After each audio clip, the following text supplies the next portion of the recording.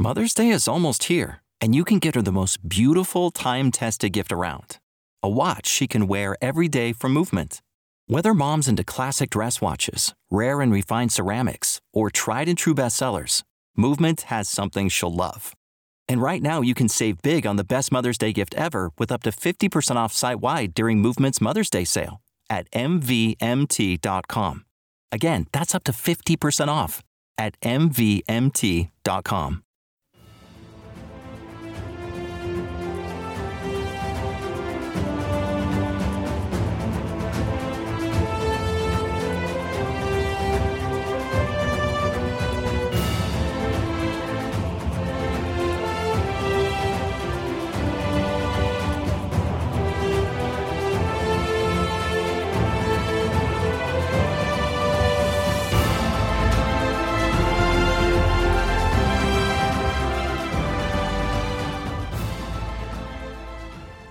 Michael Hawley has published over a dozen research articles in journals dedicated to the Whitechapel murders Jack the Ripper mystery, namely Ripperologist, Whitechapel Society Journal, Casebook Examiner, and The Dagger, and published online articles for numerous websites. He was honored to lecture at the Jack the Ripper Conference in Baltimore, Maryland in April 2016 and Liverpool, England on September 23rd this year. Hawley will be appearing on the Jack the Ripper episode of The Legend Hunter on the Travel Channel in its 2018 season, and is the author of The Ripper's Haunts with the top book reviewer and author Paul Begg. He's also the author of The Watchmaker Revelations, a mystery thriller fiction trilogy with the first, The Ripper's Hellbroth, being published in 2017. Hawley holds a master's degree in science and secondary science education at State University of New York, College of Buffalo, and a bachelor's degree in geology and geophysics at Michigan State University. He's a commander and naval aviator in the U.S. Navy, retired, and is currently enjoying a career as a secondary earth science and chemistry teacher. He resides with his wife and 6 children in Greater Buffalo, New York. It's great to have you with us at 1001 Heroes Podcast, and I think today we're going to solve the mystery of who Jack the Ripper really was. What's been keeping you busy lately, number one, and number two, we would love to hear your opinions and story on Jack the Ripper. Well, it's great to be part of this. As you just made a comment about, 2 weeks ago I was in Liverpool, England at the Jack the Ripper conference doing a lecture on the recent discoveries that we made on Ripper suspect Francis Tumblety in January 2017, and that it was really enjoyable because it kind of shocked a few people there. But previous to that, last year was the Baltimore lecture, and that's when my book, The Ripper's Haunts, came out, and that was a bunch of new discoveries in the last 2 years. And so then my next book, which is going to be published by the time my the Legend Hunter episode comes on next March, it's called. The book is called Jack the Ripper Suspects, Dr. Francis Tumblety. And so this just yesterday, or just a couple days ago, I flew into Dublin, Ireland, and was interviewed for about 3 hours on this particular suspect. But it's a Jack the Ripper episode. The Legend Hunter is a series that's going to begin in March 2018, and the host, Dan Spain, what they're doing is they're going all around the world finding legends. They were just in the Congo, they were in Sumatra, now they're in Ireland looking for some royal jewels. So it's really interesting, and Dan is so charismatic, so it was a very interesting conversation. But he had heard about the discoveries we had, so he wanted to ask a lot of questions, and so it went really well. What we'd love to know is what you've got on Tumblety. You've spent years researching Francis Tumblety and his psychological profile. You guys have laid it out pretty clearly in terms that you believe that there's a high likelihood that he was Jack the Ripper. So we'd love to have you tell us that story of Tumblety and taking us right along the road with him right through London. Okay, great. The first thing is, as a researcher, I will never say 100% case closed, because once you say case closed, you've now your mind is just locked into one particular suspect, and now it's very difficult to get out of that cherry-picking process, the cognitive dissonance. In this case, the first thing I talked about is when we had two different experts looked at the records of the Ripper victims, a forensic pathologist, Dr. William Eckert, and a forensic scientist, criminal profiler, Dr. Brent Turvey. When they looked at the crime scenes and the victims, or the records of them, they did not see a sadistic or a sadosexual serial killing. What they saw was a non-sadistic offender, meaning the mutilations were after death. So it was not a sadistic kind of killing. They killed, and then they eviscerated in that case. And also what they saw, they did not see a sexual offense because the attack was not in, let's say, the vagina. It was more attacking the womb, what makes a woman different than a man. So what both of them see, and this was independent of both, was they saw a behavior of anger retaliatory, and then they also saw reassurance-oriented. Anger retaliatory would be one example of that. That would be hatred of women. But the reassurance-oriented is interesting because that elements of that would be such as collecting trophies and putting, let's say, your victims on display, and also humiliating the victims sexually, or like a sexuality kind of thing, and trying to instill fear into the public. So both of those saw that. And so when we looked at Francis Tumblety, we see a lot of things. One is, the very first time that we got word of Francis Tumblety was Stuart Evans in 1992 received a private letter, or a letter that was written in 1913 as a private letter from the Chief Inspector of the Special Branch in Scotland Yard. And at that time, what that Chief Inspector was doing, it was a private letter to a famous journalist at the time named Sims. And what he said was that this was the first time that Stuart Evans, had heard that the suspect, Francis Tumblety, was named. And here it is, Littlechild said that he was a very likely one. Here's Stuart Evans he's been researching the Jack the Ripper murders for about 50 years now. And it was a shock to him back then, so it was like 30 years of research, to even hear his name. Not just a minor suspect. Here is Chief Inspector Littlechild saying he's a very likely suspect. And so then Stuart Evans started researching for a couple of years and wrote his book and discovered a lot of material. And so then after that, he stopped researching Francis Tumblety. Then others got involved with Francis Tumblety's research, but a lot to the negative. And so a lot of the books were written that he was likely not even a serious suspect. So when I got involved in around 2009, I actually saw the reverse. And it wasn't just because of my looking at the same evidence. Well, I did look at the same evidence, and I really saw Stuart Evans' research as more credible. So, but then I started researching, discovering a lot of things. I have a background in research, and so I just kind of started focusing on that and discovered more and more things, and all of it, every bit of it, pointed towards not only that Scotland Yard considered Francis Tumblety one of the key suspects at the peak of the murders, that he could very well be Jack the Ripper, especially the recent discoveries that we've had this year. And reports show that he was when he was here, he was a loner. And but when he got here, within 3 years, age 20, he started working for an alternative doctor. This was a French cures kind of doctor. Lispinard was the nickname of the guy, and his name was Reynolds. But he was working in his office. And so one of the things about the 1850 census showed that Francis Tumblety was literate. So he could read all this material, and he was an office boy. But soon after that, he started working for an Indian herb doctor, R.J. Lyons, that was in Rochester for a few years.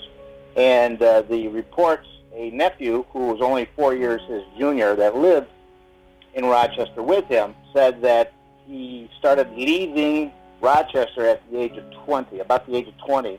And what he was doing was he was basically traveling, maybe not with the doctors, but he would be going to different cities and helping advertise them. But that was in 18 1850, but then by 1856, Francis Tumblety was on his own, claiming to be a full-fledged Indian herb doctor in Canada, London, Canada. And so within 3 years, he was in Toronto. He made, in today's value, $1 million. He was a brilliant man. He was very good at getting advertising. And one of the things, he would do the botanical medicines, and they called it Indian herb doctor, but there were a couple of botanical medicines. But at that time, allopathic medicine, which was the medicine with chemistry that the medical association recommended and the surgeons would use, that was kind of nasty at the time because they were still using mercury, and they were still bloodletting, so it hurt a lot. So there was a lot of mistrust among the public toward the doctor profession. So they would turn to his advertising for patent medicines that were from safe herbs that were gained from local Indian tribes or whatever knowledge they had, right? Right, and he and amongst others too, but they would claim that they could cure all. And but one of the things it did was it made you feel good initially, and he would actually get a lot of great testimonials. And that's he would publish these testimonials that he was a par excellence. He was not really pushing Indian herb doctor medicines. He was pushing himself as the best Indian herb doctor ever. So when he did that, he was making money hand and fist. But at the same time, he was getting himself into trouble for a couple reasons. One is that he claimed he was a medical doctor. He would say MD all the time. And so in Canada, the medical association, the doctors, successfully kind of booted him out. So he would go into a city, and then he would get kicked out, basically. But he would travel and go. He went through Canada all the way to the East Coast. And at the same time, we had record of him treating his certain women, widows and maids, not all women, but widows and maids, poorly. And then he went to the East Coast, to St. John, Canada. Well, it wasn't Canada at the time, but the Newfoundland area with St. John, that one of his patients died. So they were going to charge him with manslaughter. And before the court case went on, he sneaked out of the country and came to Boston. And then he started doing the same business throughout the United States, still making money hand and fist. In 1861, when the Civil War began, in July the Battle of Bull Run, the first Battle of Bull Run, we see Tumblety in Washington, D.C. He called it himself in his autobiography his 2-year sojourn in D.C. What he did is he tried to convince the General McClellan at the time, that he was a qualified surgeon and he wanted to get on his staff. Now, he really didn't want to get on his staff, but what happens is because he really did not have a medical diploma, if the U.S. Army has hired you as a surgeon, you've just bypassed a medical diploma. You are now an official surgeon, basically. He really wanted that, and so in the later years, he lied and claimed he was. But the general saw through him. But what he did was, back at that time, surgeons, to be the credible surgeons, all had anatomical museums to show that they created these anatomical models. And then, so what he did was, it was reported by a man named Colonel Dunham that Tumblety invited officers, which would be the eyes and ears of the general, to have an illustrated lecture. And within that illustrated lecture, meaning he was talking about his surgical skills, he presented some of his anatomical specimens, and Colonel Dunham said his favorite was his collection of uterus specimens. And so some people had argued that that was the only person that said this, and we can't trust Colonel Dunham because he's got a shady past. But what I found out was, just a month before he had that illustrated lecture acclaimed to, he was in New York City, and there was a New York reporter complaining about his office because he had pictures of anatomical specimens outside his office. 1880, 1881, there is an absolute shift in his agenda. Prior to that, it was money-making. And part of that money-making was being in the limelight, trying to advertise, and wearing, kind of being eccentric in his clothing, wearing 5 different suits in one day. But at 1880, 1881, that stopped. And so we have no record of advertising. He did He no longer had any offices in the United States or North America, but he continued to have offices in England. And then there's record of him having an office in London. They never advertised. And so in January of 1888, the year of the murders, he talked to a Toronto Globe reporter, and he told that reporter that he was in constant dread of sudden death because of kidney and heart disease.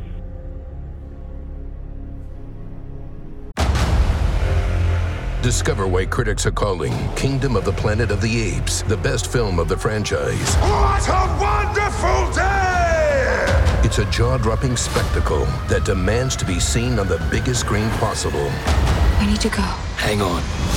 It is our time. Kingdom of the Planet of the Apes. Now playing only in theaters. Rated PG-13. Some material may be inappropriate for children under 13.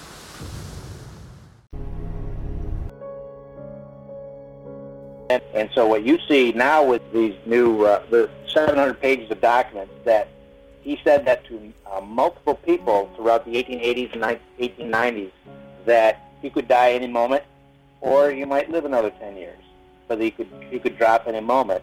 So you could see that he shifted into quality of life. And now he would visit cities that improved his health, such as hot springs. So he really was into the hydrotherapy springs, Saratoga Springs in New York. So he would try to go into these areas for his health. And so, but he absolutely blames women for the curse of the land.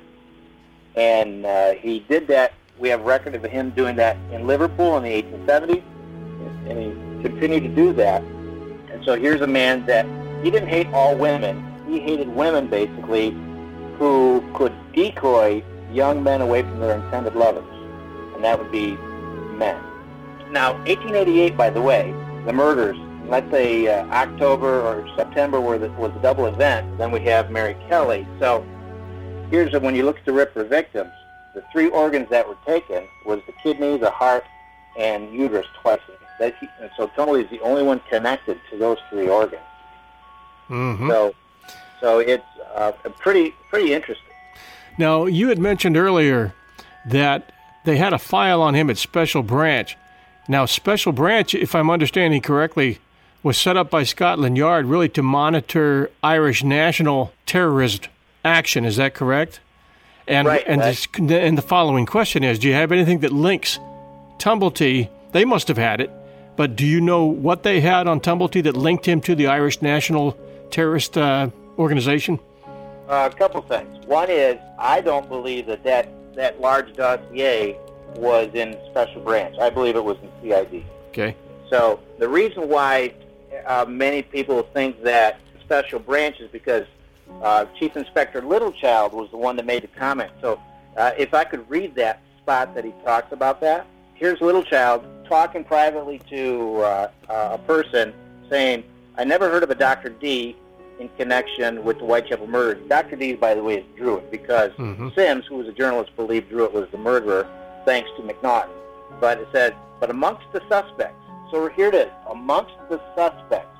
Here's Chief Inspector Littlechild, who was not directly involved with the Ripper murders, but indirectly he was.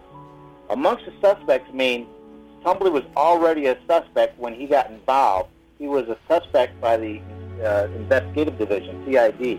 And to my mind, a very likely one was a Dr. T. Sounds like T. He says he was an American quack named Tumblety and was at the time a frequent visitor to London, and on these occasions constantly brought under notice of police, there being a large dossier concerning him at Scotland Yard. So what happens is, as he continues, he talks about Tumblety, and he says that although a psychopathia sexualis subject, meaning gay, he was not known as a sadist. Then it says, which the murderer unquestionably was. That was part of Special Branch, which means Special Branch, as you said, they focused on the Irish nationalist issue, especially the violent branch of that, like the Fenians.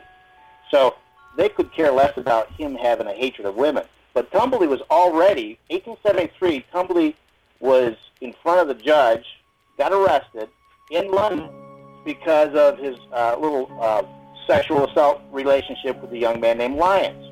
That would not have been Special Branch. That would have been CID. Right. So he already had a file in CID.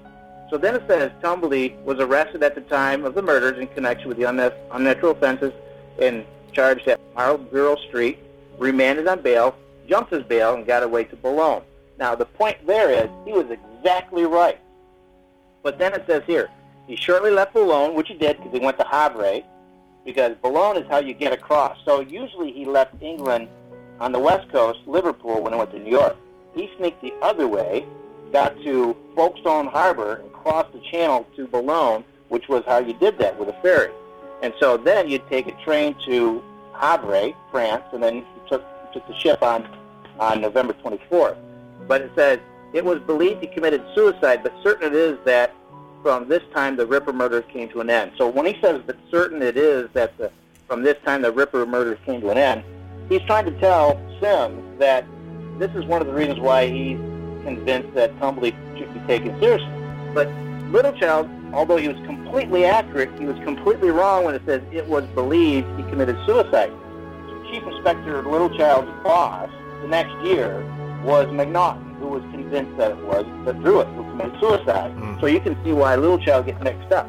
Yeah. If Francis Tumblety was a serious Fenian suspect, the dynamiters in New York were a huge thing. Littlechild had direct knowledge of what was going on in New York because Chief Inspector Burns of New York City said in 1884 that he was in constant communication with Scotland Yard because of this stuff.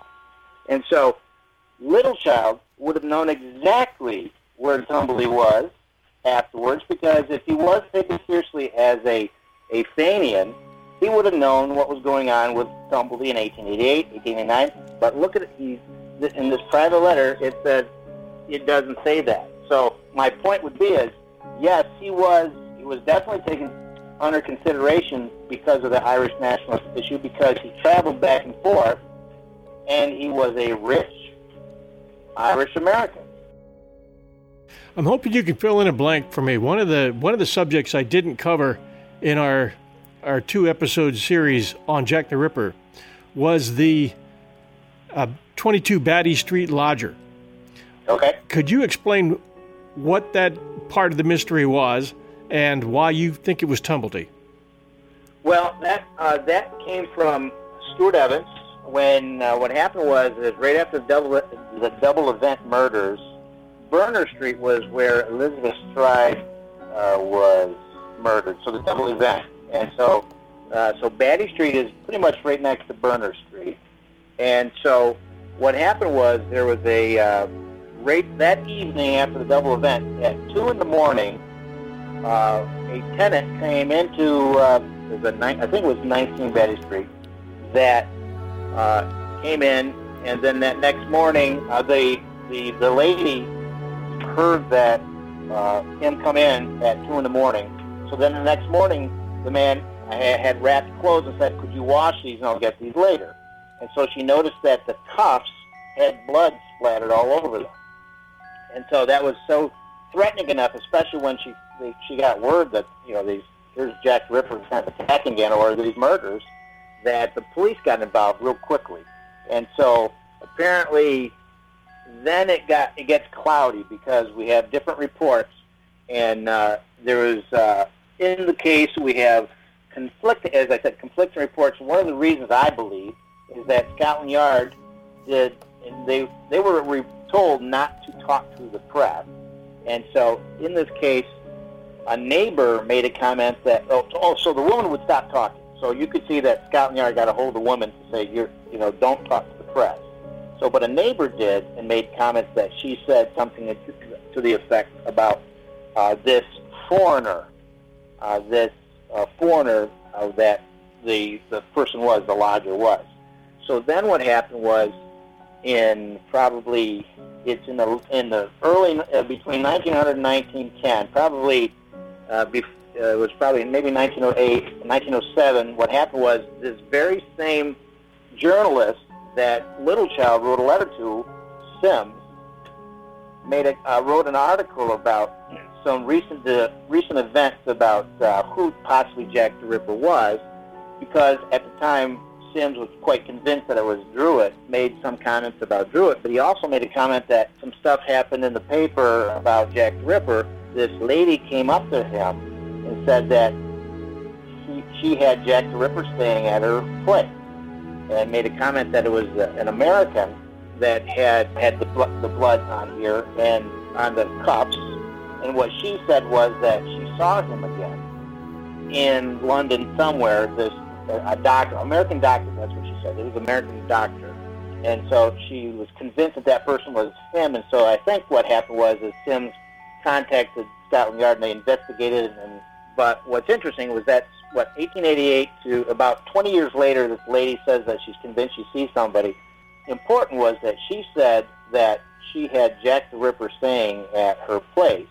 So if the police, back in 1888 with the Battery Street Lodger, said that that was nothing, and she was convinced, why then 20 years later she's so convinced that Jack the Ripper was really there? Mm-hmm. And so this right here, the timing is quite interesting about that. And so that right there, because of the American doctor connection, it's not that we're convinced that was Francis Tumbley, but it does show that there's a possibility.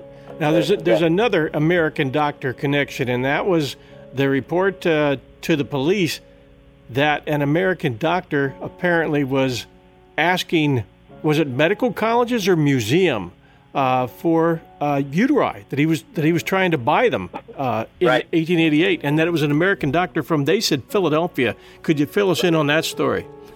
Oh, okay. It was Baxter, actually, he was the coroner. That's one. After the Chapman murder, Baxter said that he got word that there was a, what do they call it, a pathological museum, part of the two different medical schools. Supposedly an American doctor, American medical student approached them and asked for a collection of uteruses for, I think, 20 pounds apiece or something to that effect. And so what Baxter was trying to say is not that that particular person was Jack the Ripper, but if you read the reports, he was saying possibly what was happening was that the person that took that uterus from Chapman was looking for that, and maybe trying to sell that, part of the business of selling. So what happened was then, soon after that, there was a report that particular doctor was identified. It was a gynecologist in Philadelphia that was there the year before. And he was not a medical student. He was a well-established older gentleman looking for some specimens. And so the interesting thing about that was that here, again, Sims makes a comment a couple decades later, that there were still people in Scotland Yard that are convinced that Jack the Ripper was looking for uterus specimens in the almost living bodies, meaning he just got killed. So why, if it was true that they were convinced, if Scotland Yard was convinced that Philadelphia gynecologist was the person that was trying to get those uterus specimens, why then here Sims, who had connections with Scotland Yard, 15 years later makes a comment that people in Scotland Yard are still convinced about that story? Wouldn't it, to me, if it was absolutely that gynecologist, that's kind of, a slam dunk. It was not anyone. But, so to me, that's why we can see that there's still more to that story. There was a theory back then that Scotland Yard actually investigated that Jack the Ripper was looking for the elixir of life, and he was mixing herbs with the fluids of the uterus where life begins and trying to make this elixir. So here we know Francis Tumbley knew that allopathic medicine wasn't working for him, knew that his botanical medicine wasn't working for him, and it was at a time that actually people were looking for the elixir of life science. Even in 1888 to 1889, a French doctor named Brown-Séquard was claiming that he had powdered pig testicles, that when he ingested those, he felt just tremendous vigor. So there was a scientific search for an elixir of health, elixir of life at the time. So it wasn't just kind of like one of those bizarre things that was happening. And incidentally, at the same time the Ripper murders were occurring, and the wealthy west end of London, and the Lyceum Theatre, Dr. Jekyll and Mr. Hyde was being played. And the reporter said that the Scotland Yard was saying it was a Jekyll Hyde kind of theory, because here it is, this man's looking for this elixir, and that's what happens with Dr. Jekyll and Mr. Hyde. Lo and behold, in that Lyceum Theatre at the time, we have Bram Stoker, author of Dracula, is the business manager. His best friend was Sir Henry Hall Caine, who was the boyfriend years earlier to Francis Tumbleby. Right. And then in Lyceum Theatre, the people that worked there, they were members of this Masonic group called the Order of the Golden Dawn, and their primary goal was to look for the elixir of life. So it's kind of all these really kind of close correlations with this stuff. But yeah, it's all tied in. I did an episode on Mary Shelley's Frankenstein, and that book that she wrote in 1818 was inspired by a legend that she had heard of as she traveled up through Germany and passed a castle called the Frankenstein Castle, and that was inhabited by a mad doctor who was seeking, guess what, the elixir of life. So this is 1818. So yeah. this theory kept doctors' minds busy, I know, throughout the 19th century, and no doubt caused a lot of havoc. Well, as a matter of fact, what Francis Tumbleby did was it was December. December 2nd, 1888, he arrived in New York, and in January 31st, 1889, he gave an interview to a New York World Reporter, admitting that he was in the Whitechapel district during the murders. He said, and that he blamed the British police for arresting him because they were basically idiots. Well, within 2 weeks of that interview, he had his 1889 autobiography published, which was basically his 1872 autobiography, but there was a chapter that he was countering the Ripper fiasco, and he did not want to connect. He never says London. He talks about his name being spread all over the papers, and instead of blaming the British press, he blames the New York papers. And why he does that is because he doesn't want any connection to London, but he's blaming them.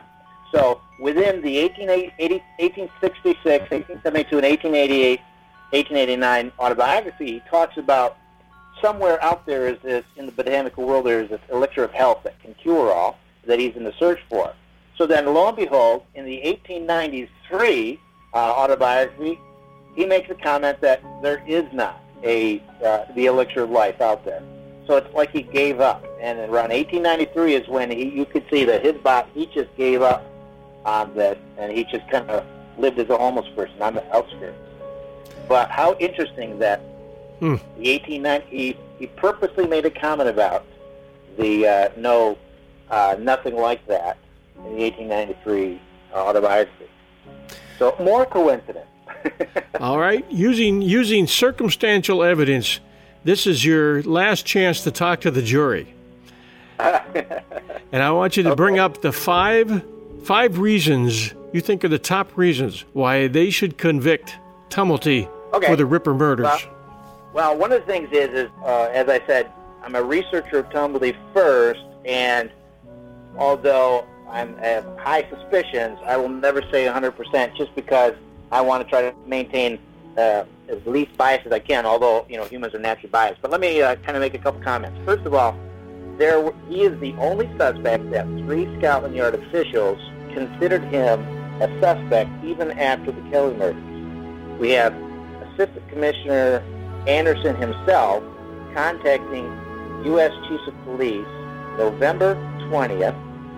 November 20th, asking for all information on Francis Tumblety, and it's basically, when you look at when he talked to the Brooklyn Police Chief of Police, he talks about in reference to the Ripper murders.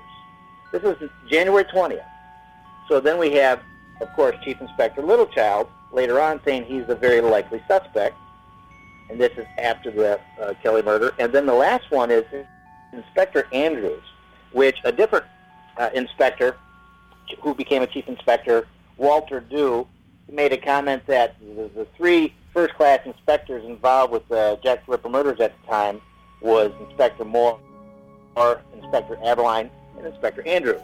So nobody knew that at the time, besides this, but here's Inspector Andrews, that he went to Canada coincidentally around the same time in early December, and so there was some possible suggestion that he may have gone there to kind of hunt stuff down for the latest suspect they had was Francis Tumblety. So what happened was, I'm not going to argue that case, but what I'm going to say is, when he was in Toronto, there was a Toronto reporter asked him about Francis Tumblety, and so here's Inspector Andrews saying, he asked if you knew the Ripper suspect Francis Tumblety, and Andrews said, "Of course I do."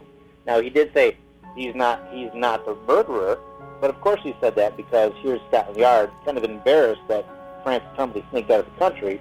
Of course he's going to say that. But what he said was, but all the same, we still want to interview him. How strange that is, that they still want to interview him. And but one of the things was he was actually arrested in November 7th. When you look at the court calendar records, he was placed into custody, not for the Ripper murders at that time, but he was placed in custody for the gross indecency. What happened was he was arrested before that on suspicion of the Whitechapel crimes, and in his pocket were a number of letters from young men. So nobody saw the murders, by the way, and so there was no way that they were gonna prosecute anybody for the murders unless they could get a confession, and Tumblety wasn't going to do that. So what they did was they thought, well, if they were convinced that here's an American doctor, and they were suspicious about American doctors thanks to the Dear Boss letter, because there was Americanisms in that Dear Boss letter, and that he was wearing an American slouch hat. That was one of the possible eyewitness accounts of an American slouch hat. And so when he was arrested, they said, well, if we could put him away for a couple years for gross indecency because we have him because of these art letters, and so if the murder stopped, then it looks like we might have our man kind of thing. That was their idea. But what happened was when they arrested him a couple of days before Kelly murder, he posted bail, and even though there's no direct evidence to show that when you get arrested, when you go in front of the magistrate, you go into what they call a remand hearing. So to see if you stay in jail, in prison, Holloway Prison, until your committal hearing, which was November 14th, the judge or the magistrate gave him bail. So if you gave him bail on the committal hearing, you probably gave him bail on the remand hearing. And so what happened was he posted bail by November 16th. Now what happened is there was a grand jury. Now the Central Criminal Court case was going to be November 20th in front of the judge. November 19th was the grand jury case where now a jury of peers is listening to the case. What happened was they gave it a true bill, meaning there was enough evidence to prosecute, at least to take it up to the judge. So Tumblety's lawyer knew right then that he was going to jail. I mean, they were convinced enough about that. So what happened? On November 20th, Tumblety's attorney successfully postponed that court case to December 10th. So it was now December 10th, and at the same day, Tumblety takes about over 300 pounds of cash from his New York bank, and likely to help escape. And what happened is by November 23rd, we see November 24th, he's on the ship in Havre. So November 23rd, he was in Boulogne. So between November 20th and November 23rd is when he escaped. And then, but what's interesting is Littlechild himself said that he was seen in Boulogne basically on November 23rd. Well, what happens is that gross indecency case was legally postponed till December 10th. And so on December 10th, when he was a no-show, that's when there was a warrant out for his arrest. Why would Scotland Yard, if they were only concerned with Tumblety because of the gross indecency case, why would they know that he was in France on November 23rd? Because he was, just like the reports were saying back then, he was arrested, and their suspicion was because he might be Jack the Ripper, and they were just trying to hold him because of the gross indecency case. So that's what was going on. And so we have 3 Scotland Yard officials making reference to that. And then the other thing is that he does match what these experts talk about, the anger retaliatory and also reassurance oriented. And then what I already talked about is, if you look at the organs taken, let's say the canonical 5, let's assume that Mary Kelly was, And by the way, I don't know who discussed it, but I have some conversation about Mary Kelly that I don't care. I don't mind if people don't think so, but there's actually good reason why she was, because there's a difference between MO and offender signature. And so the MO is clear with the first couple, but the offender signature, you see it quite a bit in Mary Kelly with reassurance oriented. But it doesn't matter because regardless, in this case, but we have the uterus, the kidney, and the heart, and that's the only suspect connected to those. But then there's only one inanimate object taken from these victims, regardless if we're going to talk about Kelly or not. But the other victims, there's only one inanimate object, and that was the wedding ring and the keeper ring of Annie Chapman. And so one of the things about Francis Tumbly was when he would get arrested for his sodomy and indecent assault with young men, and he would show in his pocket he had a whole bunch of expensive jewelry, and that he had cash in the other. He never mixed the two. You'd have to have cash on one side and jewelry in the other, and he would show that so that the police would treat him more like an higher status person. So and that's why he would do that. And then, so we have record a couple times of what he had in his pockets. And so it was really just basically expensive diamonds. So when they itemized the list of jewelry after his death, there was these imitation set rings, which could clearly have been the keeper ring and the wedding ring. So it was kind of a surprise that Tumbly would have these cheap rings in his pocket, which kind of conflict with the purpose of why he had those in the first place, and they were never reported before. So they could very well have been those rings. But more importantly is that if you look at all those Ripper victims, nobody knows why Jack the Ripper took those rings, and if it was because of let's say, a trophy thing, why did he not take trophies from anybody else? Well, if Francis Tumbly was Jack the Ripper, there's an absolute reason why he took those. Because Francis Tumbly hated male and female union. He hated heterosexuality. He blamed the women for this. And so that was if you look at any object on these women, that was the only thing that was a symbol of male and female union right there. And the last one I think is probably the most dramatic, is that a young man named Richard Norris, he was interviewed in 1905. There were 47 different interviews and testimonies, sworn testimonies, and depositions for the court case for Tumbly's money, because 2/3 of the relatives of Tumbly never got a dime from Tumbly in the 1903 will, so they sued. They tried to claim that Francis Tumbly was not of sound mind and body in 1903, therefore his will is now void, therefore the family members get equal amounts. That's what they were trying to do. Well, the attorney and the judge really could care less about his life except those last 2 years. So those interviews, was focused on between 1900 and 1903. But they also had lots of interviews about people that knew him since 1880, 1881, and they wanted to show a pattern of behavior. They knew that he was very eccentric, but they wanted to see what happened, what changed in the last 2 years. If they could prove that his personality changed completely or something weird, then he was senile, and that's what they were trying to do. It didn't work, but it showed that he was eccentric all the way. But young Norris admitted in 1881 that Tumbly, like he always did so many times, he picked young Norris up. Norris was 19 at the time, 1881, and Norris asked, Tumbly saw him at the St. Charles Theater in New Orleans, and asked him if he could write a letter for him. So he brought him up. So he said yes, and brought him up to the room. So Norris is explaining what happened. In 1881, Tumbly was there for a couple months. First, he was in the St. Charles Hotel. And so in there, I want to kind of read what Norris said. He said he saw a large tray, a trunk. Tumbly had a large trunk, and he said, then there was this sort of tray in the trunk, and there were all sorts of large knives in there, surgical instruments. And so what he's talking about is Tumbly was showing him his collection of surgical knives. Now, this is 1881. This is the 1880s. So then he goes, so what happened was Norris was smoking a cigarette at the time, And we knew that Tumblety was a big cigar smoker.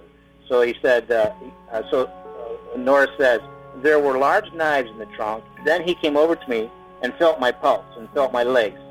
He says, I was smoking a cigarette at the time, and he said, throw that away. And he handed me a cigar, saying it was bad to smoke cigarettes. He said, the trouble with young men are those cigarettes and those confounded streetwalkers. He said, if he had his way, they would all be disemboweled. This was 1881. Now, the interview was 1905. So some question is, well, is the guy telling the truth?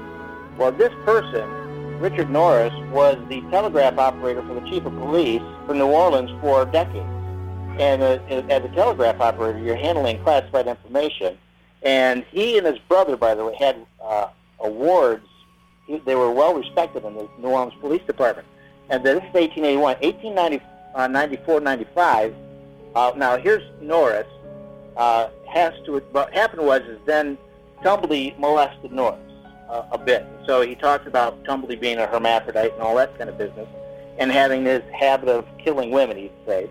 But he said that from 1881, every year, this is Mardi Gras season. During Mardi Gras season, which was January to March, it varied. But in New Orleans, he met up with Tumblety for 20 years. Now, that's till 1901, 1902. 1889, or 1885, Norris got married, and he has kids by the time. So here's a man that has to admit that he talks about later on how he admitted that he would take money for, male prostitution, basically. And that's what he knew that Tumblety, had the liking for him. So he says, I don't do that thing unless I get money.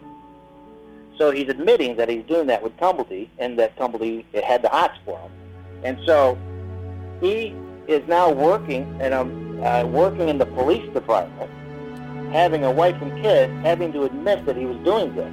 So this wasn't something that we just kind of lie about in a way. So the intriguing thing is this is the very first time we have any of the suspects are making a very Ripper-like comment.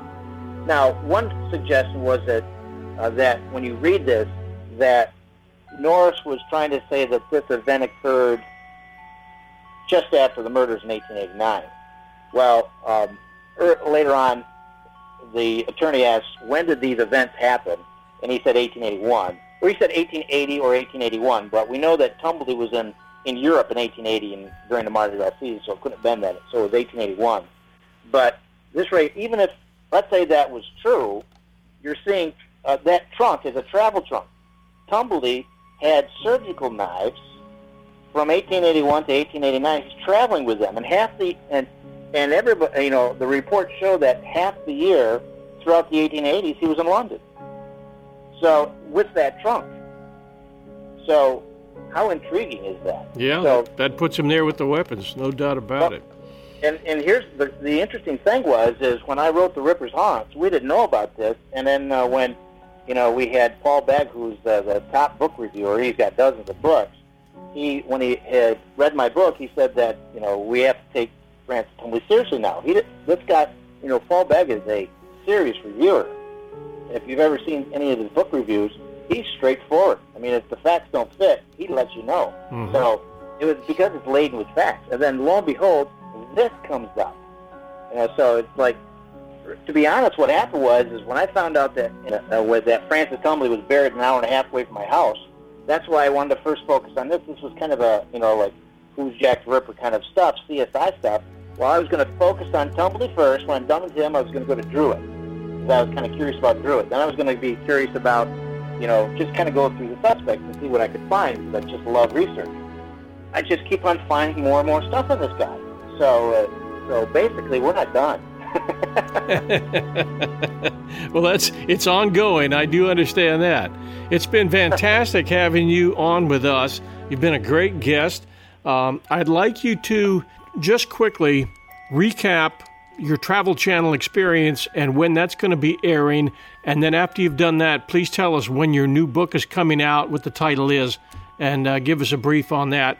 And then how our fans can get in touch with you.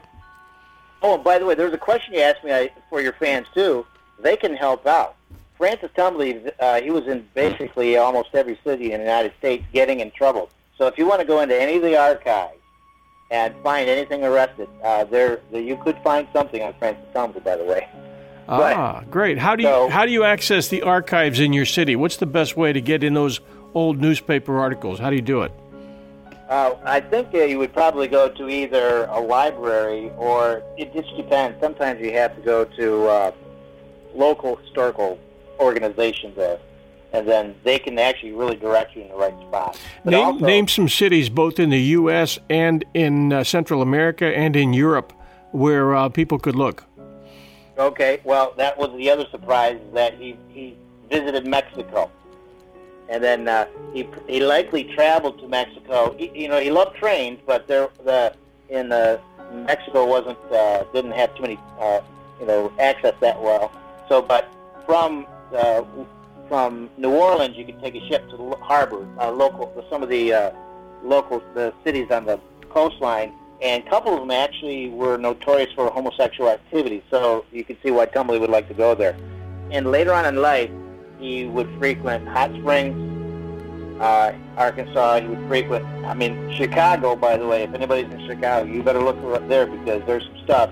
He hated Chicagoans for a reason, because he got in trouble. Something happened, and he still hasn't found that. So if you want to go there, that'd be great. So then, of course, New York City, and then he was in Pittsburgh. He was in Philadelphia. He was in Washington, D.C. He went to Alameda, California, or even San Francisco. He was in that area. He was in Baltimore. He had attorneys in Baltimore as well. And then Saratoga Springs. And then Toronto. He had, there's a lot of information on Toronto. He was even in Toronto in the year of the murders.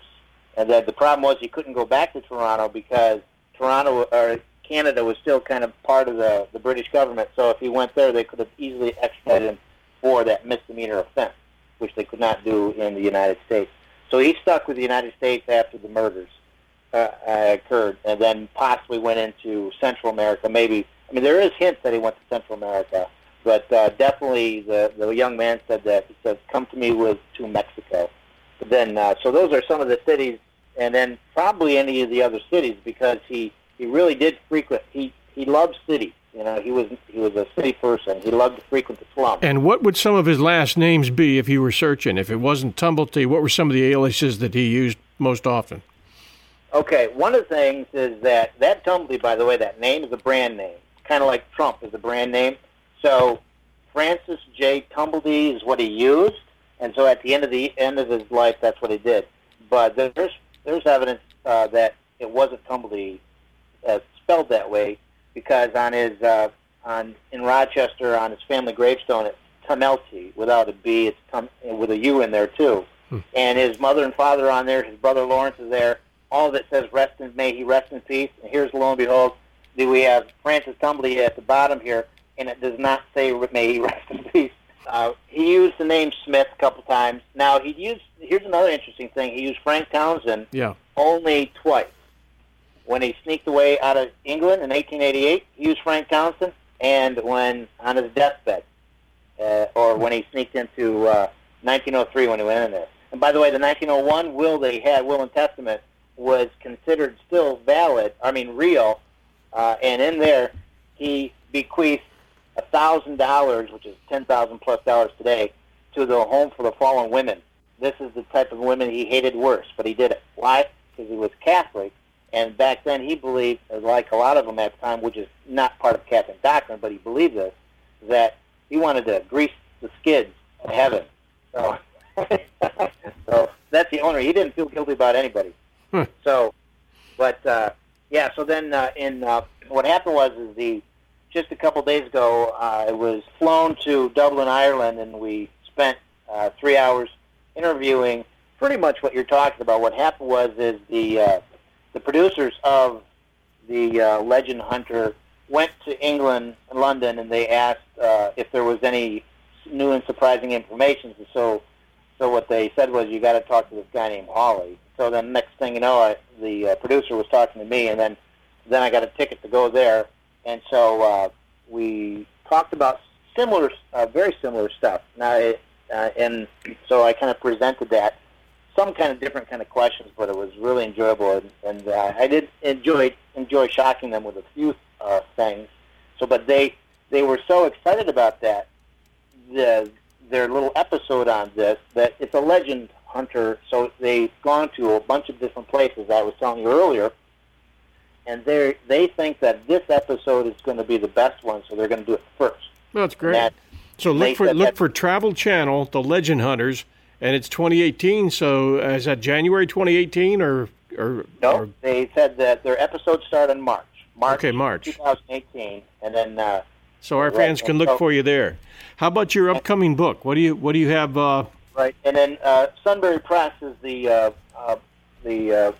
publishers, and then they will have this book. It's called Jack the Ripper Suspect, Dr. Francis Humbley. I wanted it straightforward. This is what it is. It's right on it. So if you're looking for that, that's what you're going to get. And it's got... I just scratched the surface. I'm telling you, there is an unbelievable amount of information. What I did is I go through his entire life to show what type of person he was, what was going on, when he was kind of cruel to widow or maid. Even in his autobiography, he talks about bragging about 1866 autobiography about bragging about being threatening to widow or maid, and surprisingly, that's taken out by 1872. How do our fans contact you if they can find information?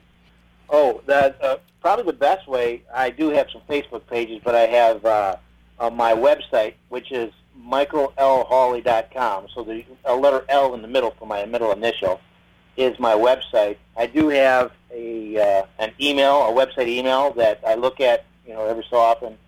I have a Facebook page called The Watchmaker. And the reason why it's called The Watchmaker is because my fiction series is, that's the protagonist, the hero. And the very first book is called The Ripper's Hellbroth, which is being republished like today. And so it'll be out. And it's basically a fictional version of The Ripper's Haunts, which was the nonfiction that I lectured last year. And fans, that's Michael Hawley, Hawley spelled Hawley. Michael, thank you so much. It's been great having you as a guest, and I want you to get in touch with me as soon as any good information turns up involving the Ripper case. I will. Thank you very much. Thanks for joining us. It's been a pleasure, and we'll look forward to staying in touch. Great. Okay. Bye-bye. Thank you for joining us at 1001 Heroes, Legends, Histories, and Mysteries podcast. We enjoy your reviews at Apple iTunes Podcasts very much, and would like to remind you that November is new subscriber month for us, so please help a friend subscribe to our show. Apple users or Android, it's all good, and we appreciate your loyalty as fans. Stay tuned in the weeks ahead for more exciting shows on a wide variety of topics, and check in with us at facebook.com/1001 Heroes whenever you can. Coming up next week, American Ripper, the story of H.H. Monroe. And the entire show will feature an interview with Jeff Mudgett, great-great-grandson of H.H. Monroe, the American Ripper. And some reviews. Always interesting by Svendanavia, 5 stars. Great to hear parts of history uncovered. Great History by Candy Traveler 16. 5 stars. This is a great podcast if you're a history buff. I was so excited to find the episode about the Culper spy ring. It was a great listen. This is a great podcast by T3000. Rating 5 stars. One of the best podcasts out there. A great look at history by Moishiro. 5 stars. Thank you all so very, very, very much, and keep sending those reviews. We appreciate them. This is your host and storyteller, John Hagedorn, and this is our story.